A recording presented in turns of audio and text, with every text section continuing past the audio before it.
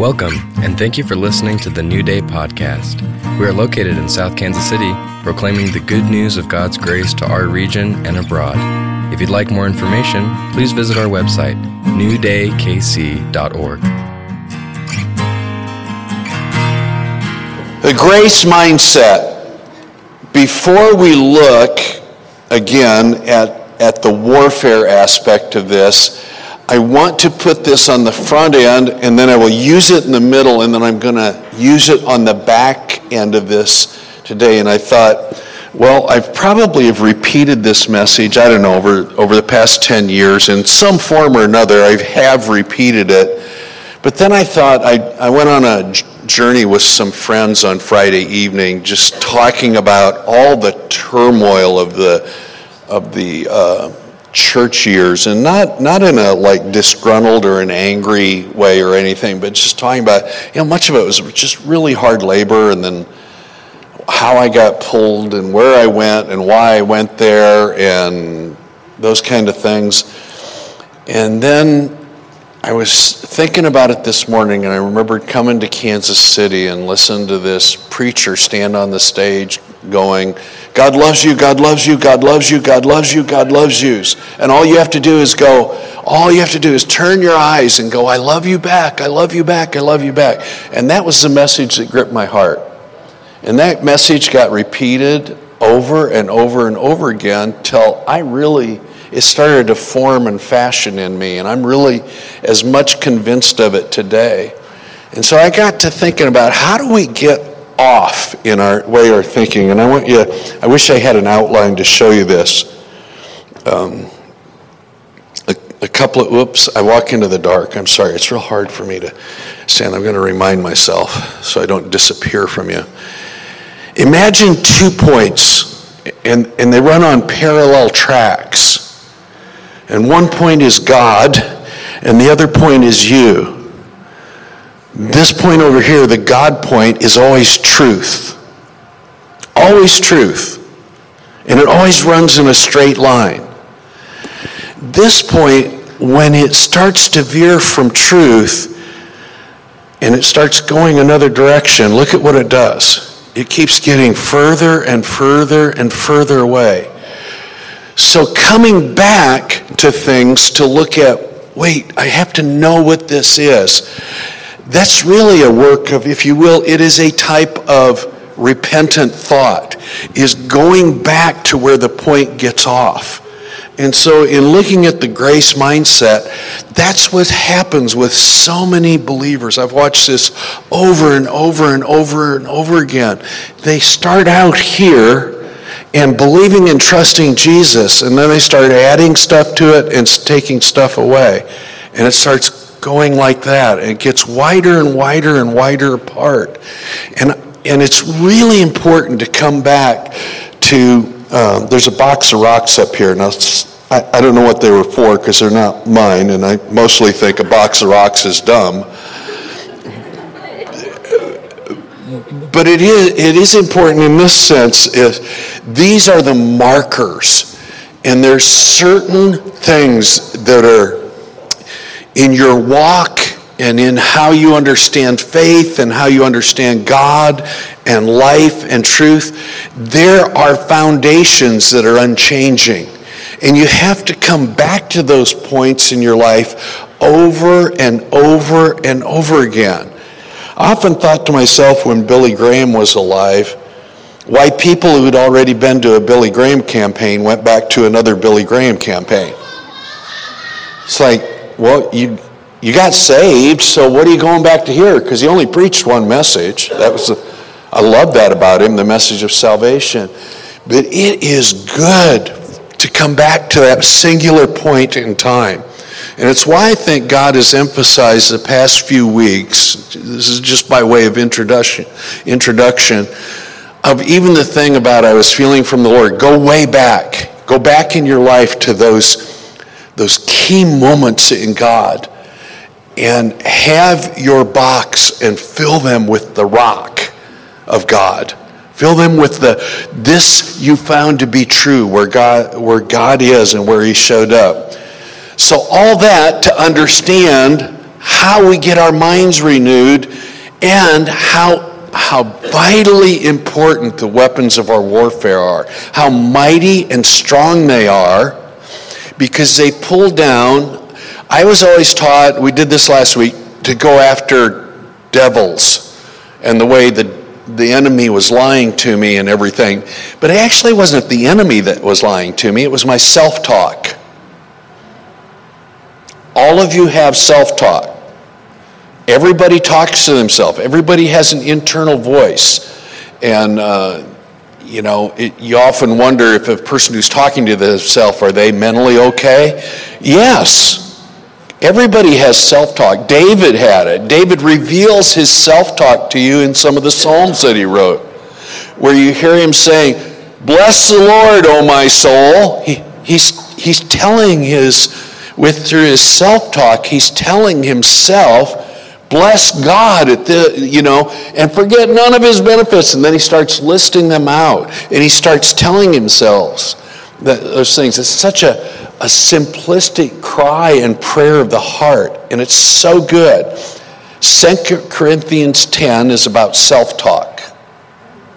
It's about your internal dialogue with yourself about what truth is and what lies are, and that you have been given a tool through the Holy Spirit being with you to pull down, he says, those arguments. So let's hear this scripture. For though we walk in the flesh, we do not war according to the flesh. For the weapons of our warfare are not carnal, but mighty in God for pulling down strongholds. So, what is that? Well, in that they're not carnal. So the carnality of it, if you were going to use a carnal means, let's say you're a thief and you steal. Okay? To be carnal, to stop yourself from stealing, you would need to cut off your hands. That way you won't take something. Matter of fact, that's what some law by some religion in the earth actually command to be done. You're a thief, we'll take care of that. No more hands. Now try and doesn't work. But you see, we're not carnal. They're bigger than that. They're bigger than even law to get you to do right and wrong. The law won't keep you from doing wrong things. It just identifies the wrong that you did. It has no power to get you to stop. What has that power? Oh, a new birth, a new identity. I'm not a thief. I'm no longer a thief. I once stole. I don't steal anymore because I'm not a thief anymore. I have a brand new identity. So it pulls down those strongholds that tell us that we're something other than what God tells us. Is this making sense? And how do we know that? We cast down arguments and every high thing that exalts itself against the knowledge of God. So it's really important that you settle something. What does God think about you? What is your knowledge of God? If you're going to pursue anything to grow, it's the knowledge of what God is and knows. It's right here.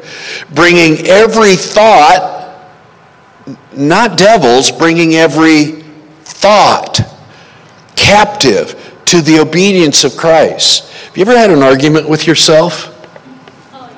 Oh yeah. Thank you. I've had plenty of those. I still do. But now here, often when the argument, and we start losing the argument, then we say stuff like, when are you going to quit being so stupid? You're just stupid. You ever do that? Those are things. Do you think God thinks you're stupid? No. He doesn't think that at all. He created you and he gave you a mind to think. Why would he create a stupid mind? There's no reason. So those are thoughts that actually argue against the truth of God. Those thoughts violate truth and stand against it. Those thoughts become misbeliefs. The reason they're called misbeliefs is it's something that you think is true that isn't. Another way of saying misbelief is lie. It's a lie. So, for the sake of what we're going to go through in the coming weeks, a misbelief is something that you hold to be true, but here's the thing. It's in conflict with the character and nature of God and His Word. It always argues against that. When you get into performance and feel like you don't measure up, your self-talk is going to go to misbeliefs and not what is true about God and what He says about you. God and His Word are true truth. What does that mean? It's truth that is always, it's not only settled that this is true, but that it keeps being true. It's always true. It won't ever change and become untrue. We live today in an age of what's known as relativism. So that means truth can change, and your truth may not be the same as my truth. So it's relative to the situation. So that leads to a whole lot of problems. Now, this is a big concept, but for you kids, that leads to things that it depends on how we live. So it's called situational ethics. That it's okay to like this group of people because they talk the same way I do, think the same way I do, believe the same things I do, but those people over there are bad because they don't think that way. That's not a true truth. It's not true. It isn't the way they think that makes them bad. And it isn't the way you think that makes you different than them. God wants us to find the commonality in the ground that we were, it's wonderful. We're not only in God through creation, but here, now we're in God through Christ. It's an unmutable, unchangeable thing. And so those types of truths can determine how I treat other people, and it doesn't become situational. And so my standing doesn't change. How I view things doesn't change, so I align it with God. Does that make sense? Okay, good. This is what William Backus wrote in a book called Telling Yourself the Truth. He says this: it is the content of human thinking that makes the difference between misery and happiness. I like being happy. I don't like being miserable. Anybody with me? I don't like misery. I don't like pain. I don't like those kind of things. But he says this: not circumstance, but misbeliefs do that. What matters is not the event, but how a person appraises and evaluates the event. What you think about what's going on. What occurs outside of him does not make him joyful or wretched, angry or benevolent, peaceful or turbulent. It's what he believes about the event that makes all the difference. So when we say, you get in a fight with a friend and you say to him, "You make me so mad," or a spouse, "You really are making me angry." No, they're not making you angry. You're responding to the situation in anger. You're choosing to be angry. Now that's another whole thing to go through, but nobody can make you be something. It's an internal thing. And this is why this idea of mindsets is so important. If we stay in unbeliefs and we tell ourselves different things that are not true, we approach problems, circumstances, relationships, our view of self, and especially our relationship to God through a whole set of misbeliefs. Now remember what I said about it getting off. If I ask you this question this morning, ask yourself, what do you believe God thinks about you right now?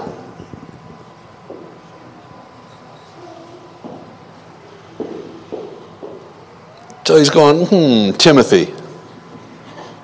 Chad. Does he have a smile on his face?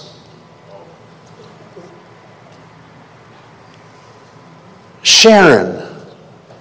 Is he delighted with you? What's the mental picture that starts coming into your head when you start thinking not just about God, but about how God thinks about you?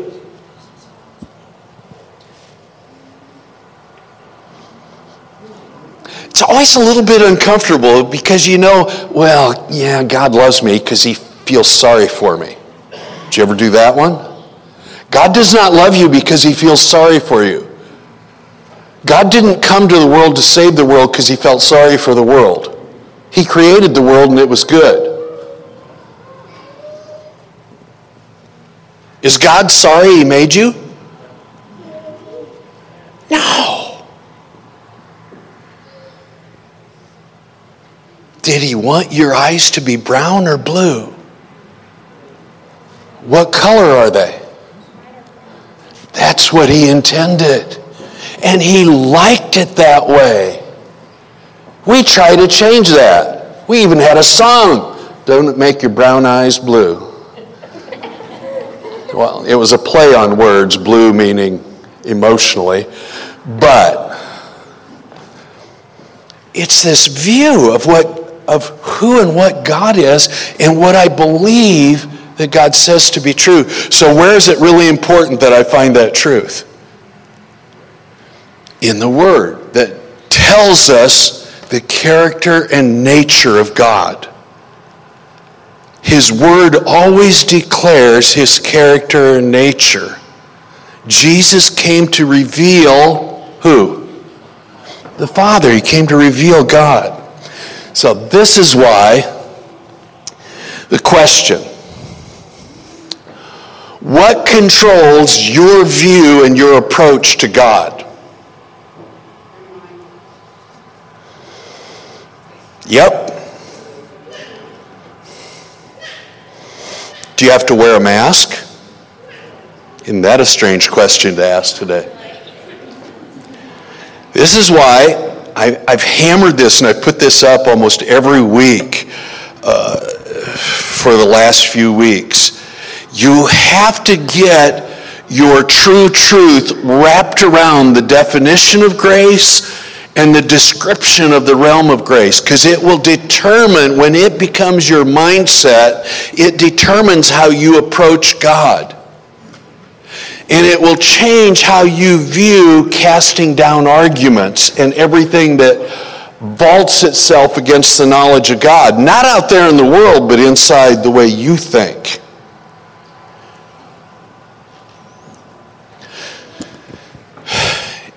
If God's grace is absolute and unchanging, and it's unforced, that means nothing you could do could get God to do it or to stop him from doing it, and it was gained by what he did through his death and resurrection, it allows God to then be completely for you.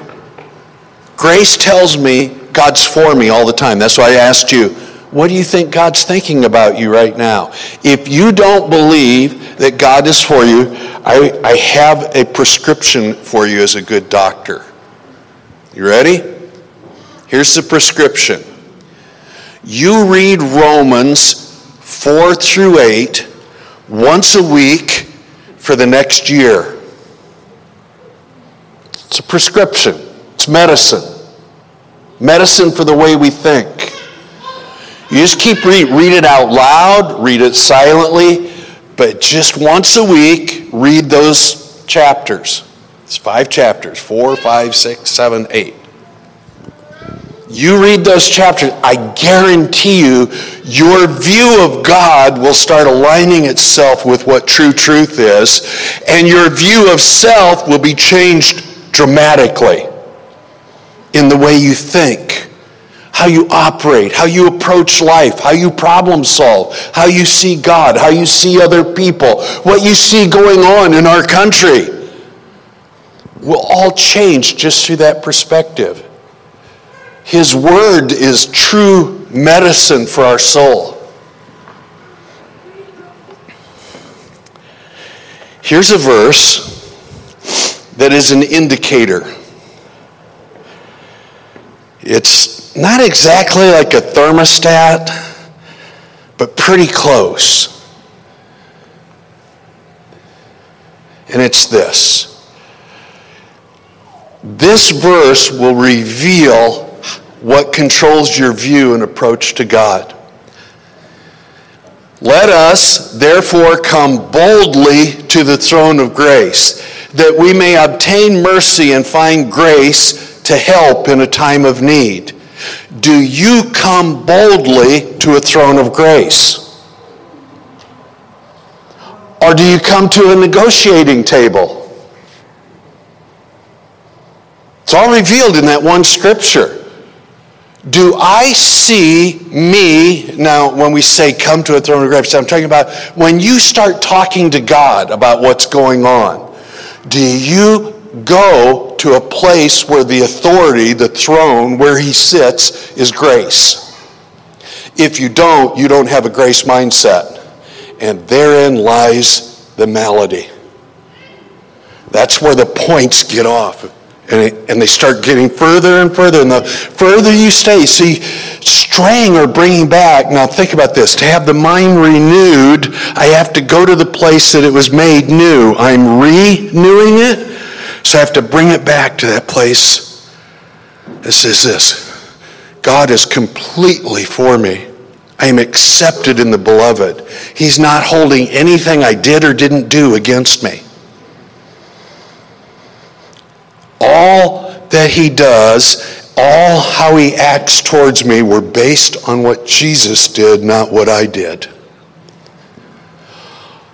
It's a game changer. Some people say you make too much of grace. No, we make too little of it.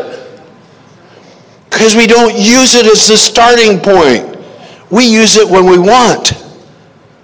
We talked this morning in our group about the scandal of grace. The scandal of grace is it made everything right. Can you take advantage of grace? Yes. But Paul says, don't do that. You've missed the point of grace when you take advantage of grace. It has to come back to this. When you approach God, is it through the realm of grace and truth? Because if it's by any other means, you have just become a legalist. You are trying to use something else to negotiate your position with God. Now, if you're going to negotiate your position, you have to become an attorney at law. You'll have to practice the law, and you have to find the things that make it right. He's smiling because he has his law degree. And you have to find the things that make it right, but that's a futile attempt because the law can't make anything right. It only identifies that which is wrong.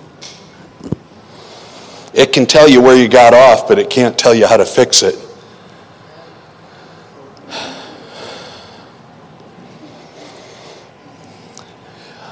It can catch you speeding, and it can show it on the radar gun, and it can say you did it at this time of the day, and yep, there was that Belton cop on Y Highway where it's 25 miles per hour. A few of us that live down south. But it can't get you to stop speeding. And it didn't make you speed. So this approach, always go back to Hebrews 4 whenever you're struggling with thoughts about yourself. Do you go boldly to a throne of grace? If not, you have a fault line. There is something wrong. Your thinking isn't redeemed. You don't have redemption thinking. You have, I think somebody coined this a few weeks ago, you have stinking thinking. It smells, it's off, it's wrong, it's a lie, it's a misbelief. And the more you handle the truth, the stronger the odor becomes. It really does. You can smell a lie a mile away. You can smell the lie inside of you and you'll still play with it. Yes, you will. So this approach is really important. When you tell yourself, now don't do that, that's wrong, that's an argument, right? Don't do that, that's wrong. That will help you about this much. Try this one. Don't do that, that's not who you are. Whew. Now it's completely different. Now I've moved into the realm of my identity, not the circumstances. Don't do it because it's wrong. No, that will only hold you as long as your willpower holds out. But when it's changed to not willpower but grace power, this is who God declares me to be, suddenly I have a different argument. I have something that stands. So, these are some ways to find out. And I've read this before. Before we read these questions, and I'll close with these questions. Oh man, can I read you just a couple of quotes? This is so key. And it's hard because I'm a teacher. I want to keep you here for an hour, and I know that plays against things, but think of this. This is what Dudley Hall wrote in his book, Orphans No More. Jesus is gloriously exclusive in an inclusive way. Anyone who comes to the Father through believing the Son is welcome. Anyone.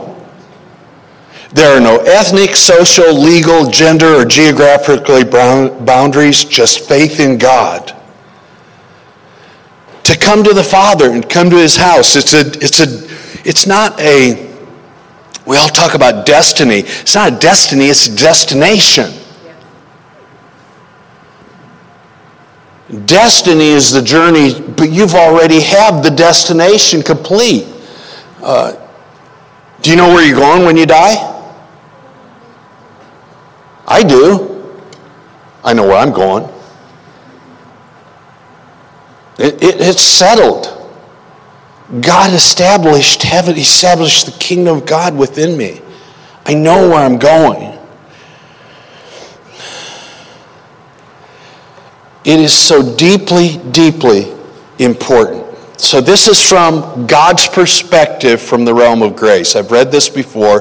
This is from The Cure. This was probably one of the most meaningful paragraphs. I have gone back and read and reread and reread and reread and reread this, because when you get this in you, you have a grace perspective. He says this: God has shown all of his cards, revealing breathtaking protection. He says, in essence, what if I tell them who they now are? What if I take away any element of fear? What if I tell them I will always love them? That I love them right now as much as I love my only son? What if I tell them there are no logs of past offenses, of how little they pray or how often they've let me down? What if I tell them they are actually righteous right now? What if I tell them I'm crazy about them? What if I tell them that if I'm their Savior, they're going to heaven no matter what? It's a done deal. What if I tell them they have a new nature, that they are saints, not saved sinners? What if I tell them I actually live in them now, my love, power, and nature at their disposal? What if I tell them they don't have to put on masks? That's a great one today. That they don't need to pretend that we're close. What if they knew that when they mess up, I'll never retaliate? What if they were convinced bad circumstances aren't my way of evening the score? What if they knew the basis of our friendship isn't how little they sin, but how much they allow me to love them? Oh. What if I tell them they can hurt my heart, but I'll never hurt theirs? What if I tell them they can open up their eyes when they pray and still go to heaven?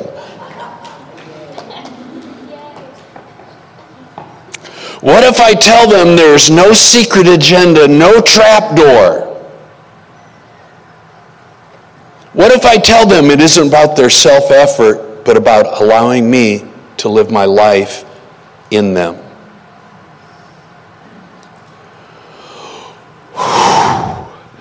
That paragraph is where I come back to the right point. And I go, oh, wait. This isn't me about how much I confess I did it wrong and go make it right with everybody else. You do have to go make things right. You hurt people. You have circumstances you have to deal with. But that doesn't make you okay with God. So here's some questions. I just want you to deal with the questions this week. Do I measure my closeness to God by how little I'm sinning, or by my trust that to the exact extent the Father loves Jesus, Jesus loves me? Do you believe that God loves you as much as he loves Jesus? Do I see myself primarily as a saved sinner or a saint who still sins? I'm capable of doing the most awful thing. That's actually a humility statement that causes me to trust God. When I talk to God, do I spend more time rehearsing my failures or enjoying his presence? Do you go boldly to a throne of grace? That's the one question that always, I don't know. It didn't throw me,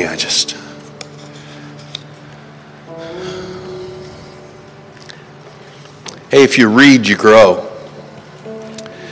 Am I drawn to severe authors and preachers who challenge me to get serious about sin? Or to those who encourage me to trust this new identity in me? It's really a revealing thing.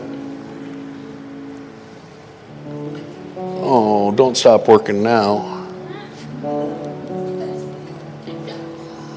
Okay, I'll just tell them to you. Listen to these questions today. Come on.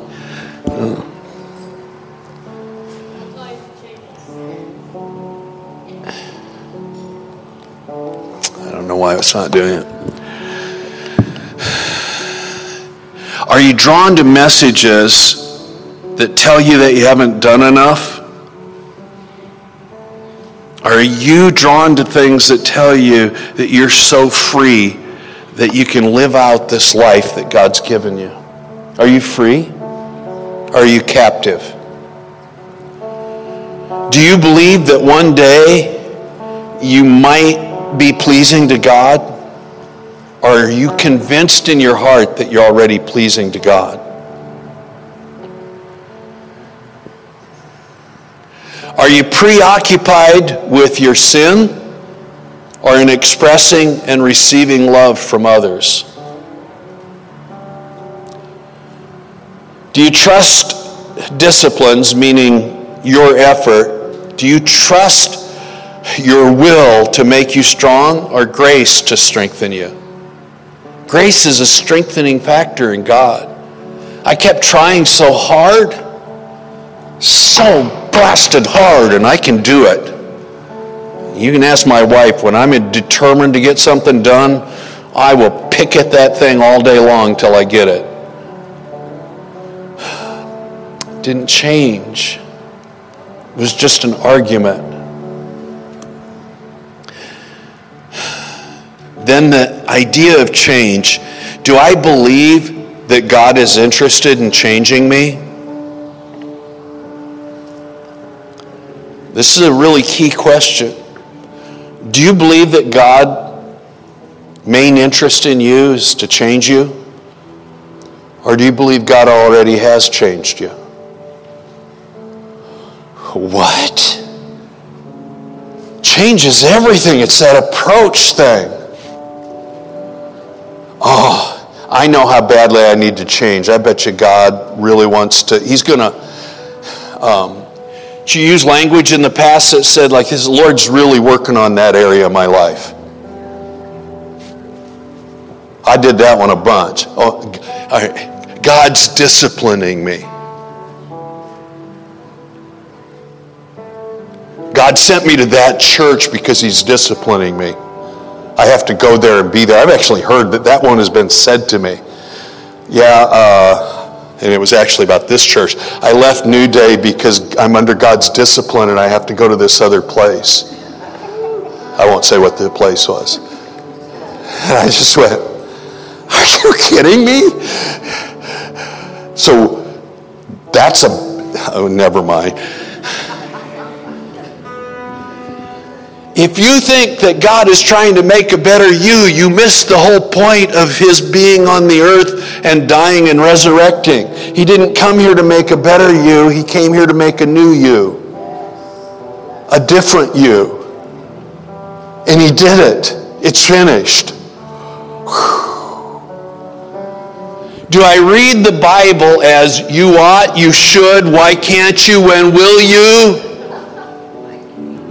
Or do you read it as, I can do this. I can do all things through Christ who strengthens me. I have a new identity. This is what I look like. And man, we use scriptures just to decimate other people and ourselves and totally misapply it because we don't do it through grace.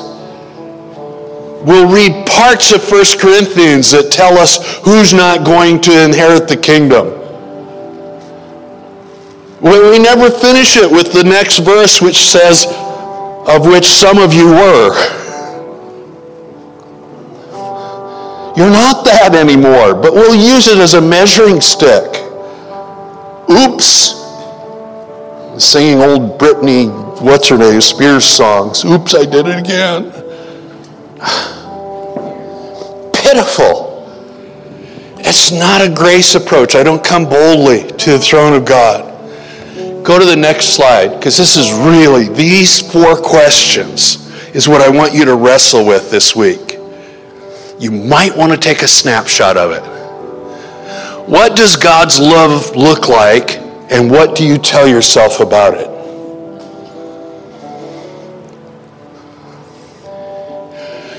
Here's what you can do. If you don't think you know what God's love looks like, go to 1 Corinthians 13 and take out the word love and put the word God in there. Because they describe what love looks like. And man, when you read it that way, it upends you. God is patient.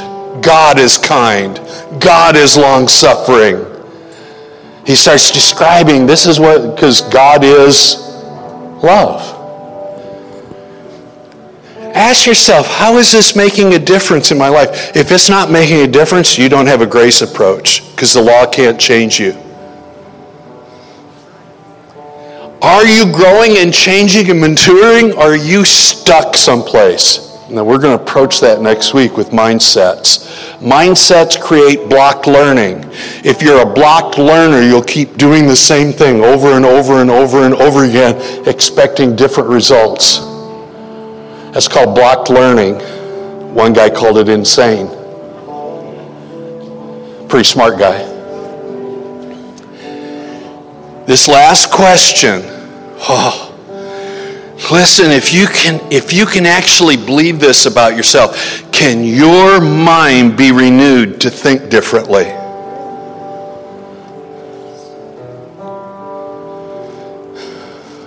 It's a dangerous one. I love this because it's scary.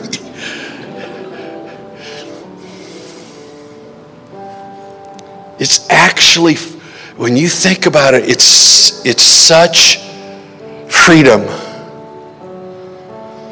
that I don't have to get stuck. I'm not stuck. The minute you tell yourself and your friends you're stuck, you're stuck. You've just identified it. Yep. And people come to me and tell me, I just don't know how to get out of this. Going, yeah, you're stuck. I can't help you. By the way, do you try and fix your friends? That was another question to go up there. People don't fix people. Did you notice that? They're sort of like the law. All they can do is identify what needs fixing. You're a liar. You can hold up the mirror of reality. I shouldn't go there. I was going to do the gender thing, but I won't.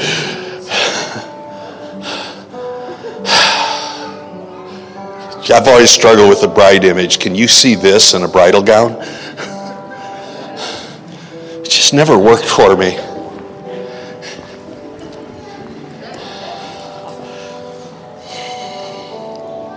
Can I really have the mind of Christ and really think the things that God thinks about me?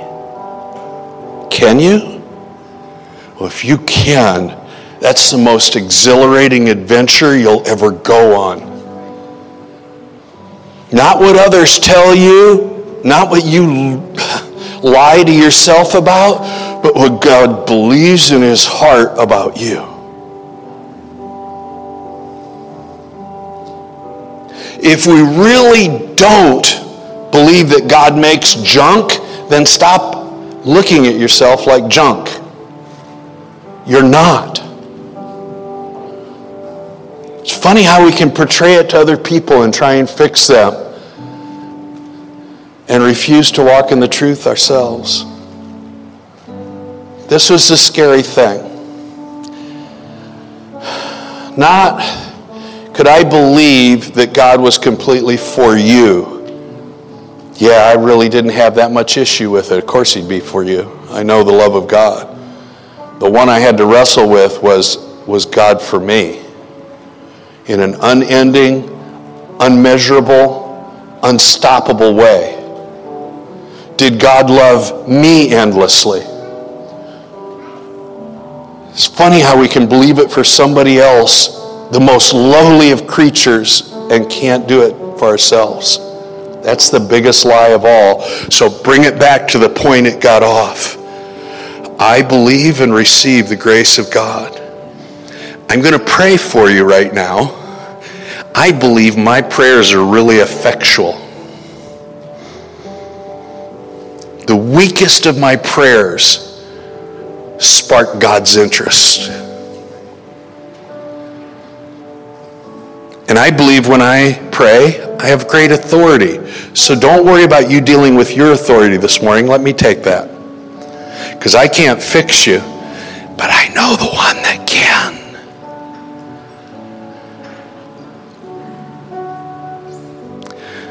God, I pray for my friends right now. For everybody that has struggled with this issue of where's the line?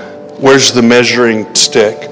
What do I think about myself? What do others think? I pray right now that true truth would enter their hearts, that you are completely for them and endlessly in love with them, and that you have a good plan to work into their lives. That they are not second choice, they're not second team, they're not sitting on the bench, they're not out of the game. That you are completely for them. That there's nothing in the way. You removed every obstacle. You removed sin. You removed death. You removed doubt. You removed fear. You removed every lie that was ever said against them, even the ones they told themselves. And that this week, I ask by the power of the Holy Spirit that the remembrance of what Christ did completely, that it's finished, would enter each heart, young and old. And that nothing could come up against it this week. And that when it does, the true truth would rise up. God is for me. Who can be against me? God is for me. I ask that would blazon into people's thoughts this week. Every time they have an argument, that you would rise up and that what Romans says, God is for me, would be there. In Jesus' name. In Jesus' name. Amen. Now may the love of God and the grace of the Lord Jesus and the fellowship of the Holy Spirit be with each of you this entire week and bring freedom in the name of the Father, Son, and the Holy Spirit. Amen.